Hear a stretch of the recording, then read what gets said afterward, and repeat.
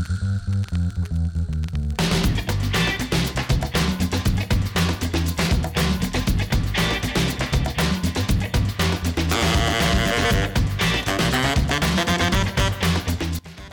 from somewhere down the rabbit hole, it's the Docaverse Podcast, Episode 73, Attacked by Demonic Cake. On this episode, we've got a monster movie review, connected characters, and the GM's Toolkit. So now, let's get things started. Hello there, folks. It is I, your podcaster and friend, Doc Cross. And I hope everyone has had a good week this past week. I did. We didn't do a whole hell of a lot. But I got some chores done, got some cooking done, walked my dog many times, took him to the dog park a couple times, smooched my wife. So, pretty good average week. I want to put in a little message here for what's coming up in the month of April, because I'm going to switch away from a mostly straight up sort of fantasy D&D flavor to this podcast, and we are switching over to pulp, which is really one of my very favorite genres to do gaming in. So starting in April, connected characters will be about pulp characters. The RPG prompts will have a more pulp flavor, less fantasy, and we've got a few other things changing, getting a little more pulpy. I imagine it will be that way for at least 6 months, because there's a lot you can do with pulp, a lot of variations on pulp. Everything from the great pulp heroes like Doc Savage and his Shadow, onto pulp horror, pulp western, spicy pulps. There's just all kinds of pulp magazines. But now, I want to thank my patrons. So, thank you, David. Thank you, Bruce. Thank you, Avis. Thank you, Marion. Thank you, James. Thank you, Mark. Thank you, Peter. And thank you, Kevin. You guys are great. Your money helps out around here. I am looking in the near future to buying a couple more microphones, I think. Maybe at least one. That'll give me 2 microphones so I can maybe do some interviews with various gamers, friends, and people I know, and we can get some different perspective from mine onto the podcast. And I might get a little mixing board. I don't think I have to pay too much for one of those, just something to mix the 2 mics together. Nothing fancy. Anyway, my patrons' money helps cover all that. And, of course, if any of you are listening on Anchor and you think, boy, I'd like to give Doc $1 or $2 a month, well, go on over to Patreon, and there it is. Sign up. I will thank you, and you'll get some cool stuff. Now it's time to move on to our regular monster movie review. And this is an interesting one. It's not a great one. It is actually kind of hokey. It basically rips off Dr. Jekyll and Mr. Hyde with a more science fiction, monster horror kind of vibe. It's called The Manster. Yeah, that's right. Monster, but it's a man, so Manster. Now, The Manster is a 1959 American science fiction horror film, which was shot in Japan with Japanese crew, Japanese actors, but it was all shot in English. It was produced by George P. Breakston and directed by Breakston and Kenneth G. Crane from a screenplay by Walter J. Sheldon. Sheldon's script was based on a story by Breakston, which he originally titled The Split, which was actually the working title while they were filming the movie, and I think it might have been released under that name, not in the United States that I know of. The Manster, like I said, it rips off Dr. Jekyll and Mr. Hyde. It starred Peter Dinelli as a foreign correspondent in Japan who is given an experimental drug which causes an eye and eventually a second head to grow from his shoulder. Now, when I saw this as a kid, the creepiest part was when he looks down and there's an eye on his shoulder. That creeped everybody the hell out. You have Tetsu Nakamura playing the mad scientist, Dr. Suzuki, and Terry Zimmern as his assistant, Tara. It also starred Jane Hyaltonis, who was Peter Dinelli's wife. It was released by Lopert Pictures in the United States on March 28, 1962, as a double feature with Eyes Without a Face, which is a far better movie and I will at some point get around to reviewing it. So your plot here is that an American foreign news correspondent, Larry Stanford, played by Dinelli, has been working in Japan for the past few years, and that's led to, his marriage being on the rocks. His last assignment before returning to his wife in the United States is an interview with the renowned but reclusive scientist Dr. Robert Suzuki, and he lives on top of a volcanic mountain. Isn't that cool? During the brief interview, Dr. Suzuki amiably discusses his work on evolution caused by sporadic cosmic rays in the atmosphere and, other pseudoscientific shit like that. But Suzuki also serves Larry a secretly drugged drink, causing him to fall into a deep sleep. Announcing to Tara, his voluptuous assistant, that Larry is the perfect candidate for his latest evolutionary experiment, he injects an unknown substance into Larry's shoulder. Upon waking, Larry is oblivious to the true situation, accepts Suzuki's invitation to spend the next week vacationing with him around Japan. So, over the next few days, Suzuki uses Tara as a distraction while he conditions Larry with mineral baths and copious amounts of alcohol, which exacerbate the pain in Larry's shoulder. Meanwhile, Larry's estranged wife has traveled to Japan to bring him back home with her. Problem is, Larry is used to this new life of women and drinking, and he doesn't want to go back. But that night, after a few drinks, Larry examines his painful shoulder to discover that a large eyeball has grown at the spot of Dr. Suzuki's injection. Okay, now that would normally just freak the fucking shit out of anybody, and they would make a beeline for the nearest hospital. But apparently, Larry is not only horny and an alcoholic, he's stupid. He becomes aloof and solitary, and he wanders Tokyo late at night. Then he murders a woman on the street. He murders a Buddhist monk and a psychiatrist while slowly changing form, culminating in his growing a second head on his shoulder where the eyeball was. Okay, that's actually a fairly funny part of the movie because the head is just fakey looking as shit. I mean, we were kids. The eyeball was creepy. Yeah, the eyeball was creepy. The second head, not so much. So now Larry's seeking a cure, and he returns to Dr. Suzuki's laboratory, where Suzuki has just informed Tara that Larry has become an entirely new species and is beyond remedy. Entering the lab, Larry kills Suzuki and sets the building on fire, and a bunch of shit happens. And in the end, you're right, he splits into two beings and fights with himself. I'm not going to tell you any more about it. The movie is, something you can watch once, maybe twice in your life, and you'll be fine. Got poor reviews, rightly so. I think it only runs like a little over an hour, so it's not a big chunk of your life you're going to be losing. You should be able to find it on YouTube. I'm pretty sure you can also find it through Netflix DVDs if you want to go that route. And that is The Manster. And yeah, it's one of those movies you should watch just because you get to see an eyeball growing on a guy's shoulder. I don't know. Okay, folks, now we are on to connected characters. And this week, the connected character from last time is Quick Sally the Thief. And Quick Sally, early on in her career, wasn't strictly a thief, and she met up with a couple of explorers. The first one is Sir Razana de Meradan, and he's a treasure hunter. And he's accompanied on his various missions and explorations with his friend of many, many years, Professor Leon Cardoz, who is a scholar and also a treasure hunter, but mostly a scholar. Now, Quick Sally worked with them for a while. She helped them out. She was able to find out things and go explore and climb into places that maybe they couldn't get to easily.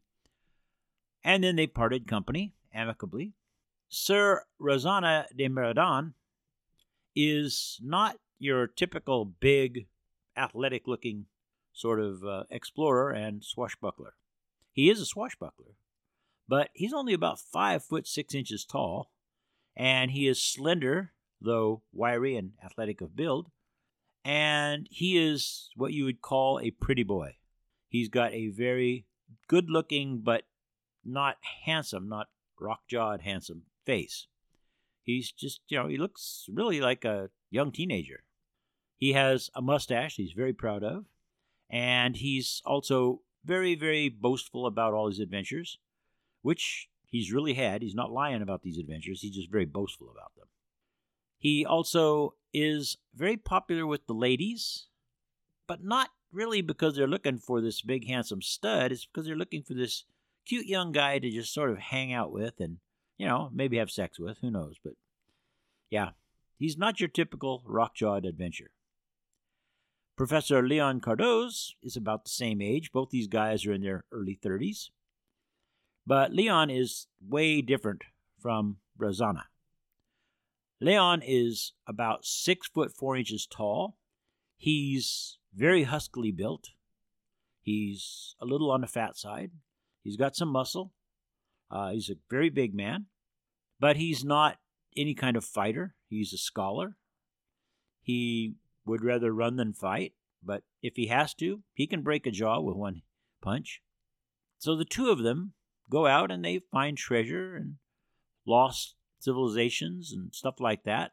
You can use them in an adventure, having them go off somewhere and explore new areas, and maybe they hire your group of PCs to go along with them as protection or muscle or, just to help them find things.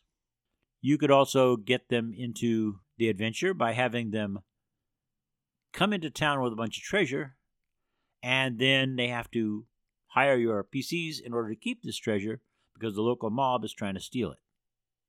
There are a lot of ways you can use these two characters. They could be a lot of fun.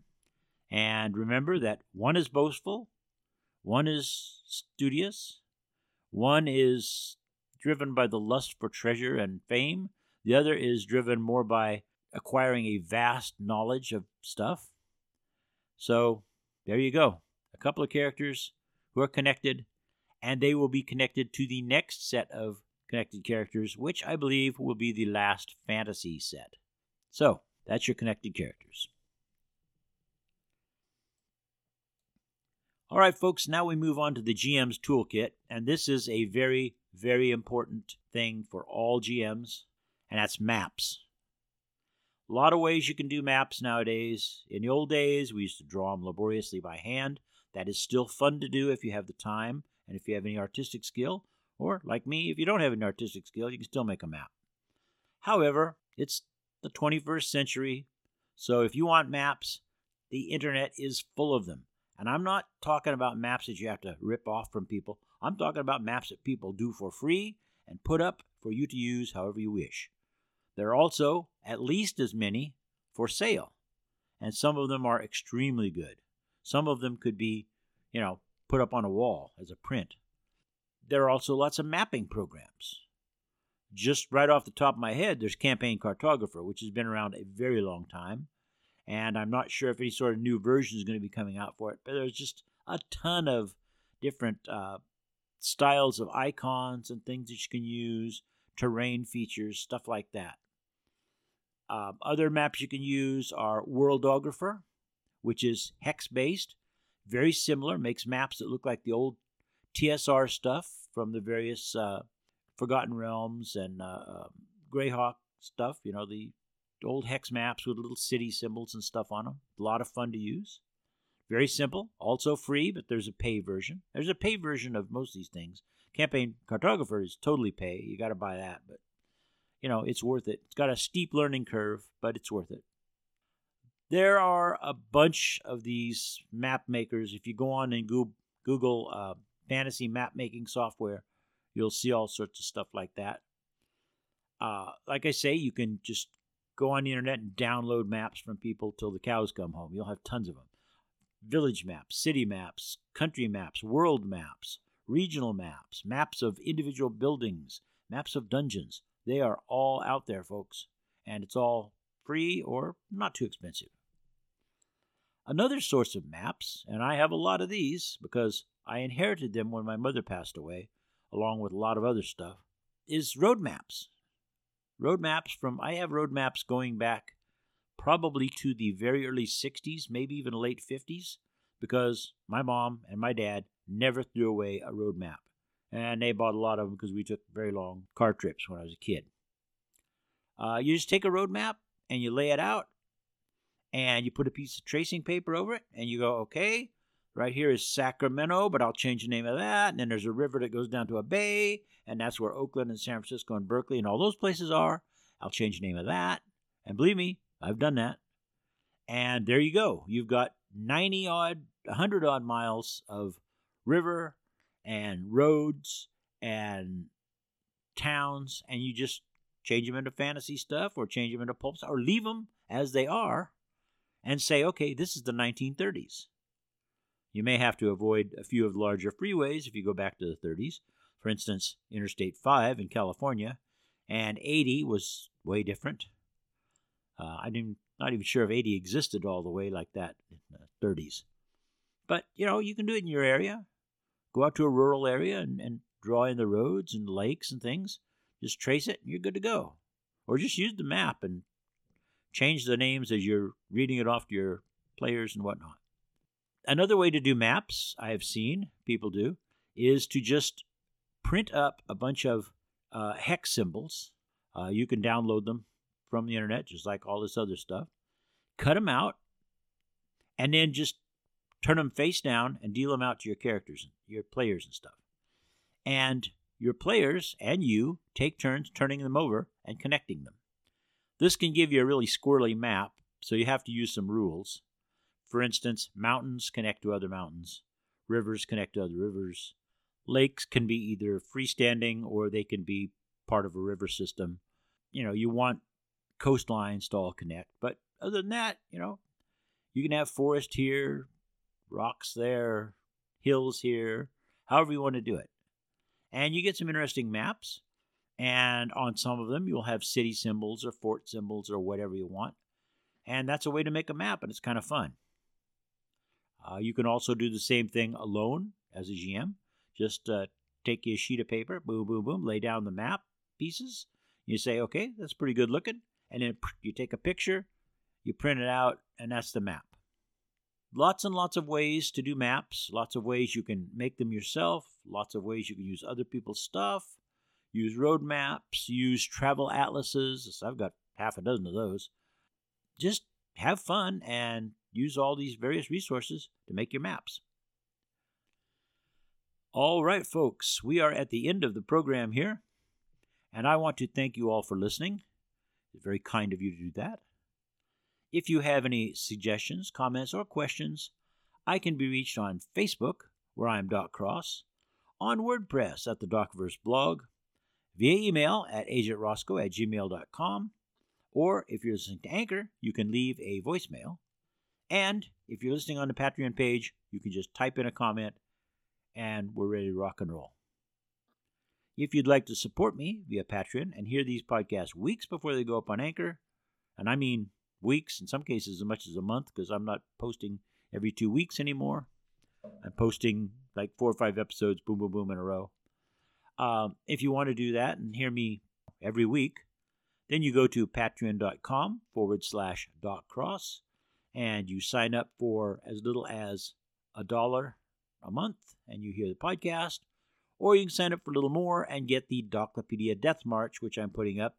It's written, it's not a podcast, and I put up a whole week at a time every week on Monday. If you'd like to sponsor this podcast or advertise on it, get in touch with me by any of the methods I mentioned earlier, and I will absolutely figure out what we can do. Our music was Walk With Me by Track Tribe. This podcast and everything on it except the music is copyright 2022 by Doc Cross. I will see you next time. Avis, I hope your leg feels better and you get all healed up. Live long and prosper.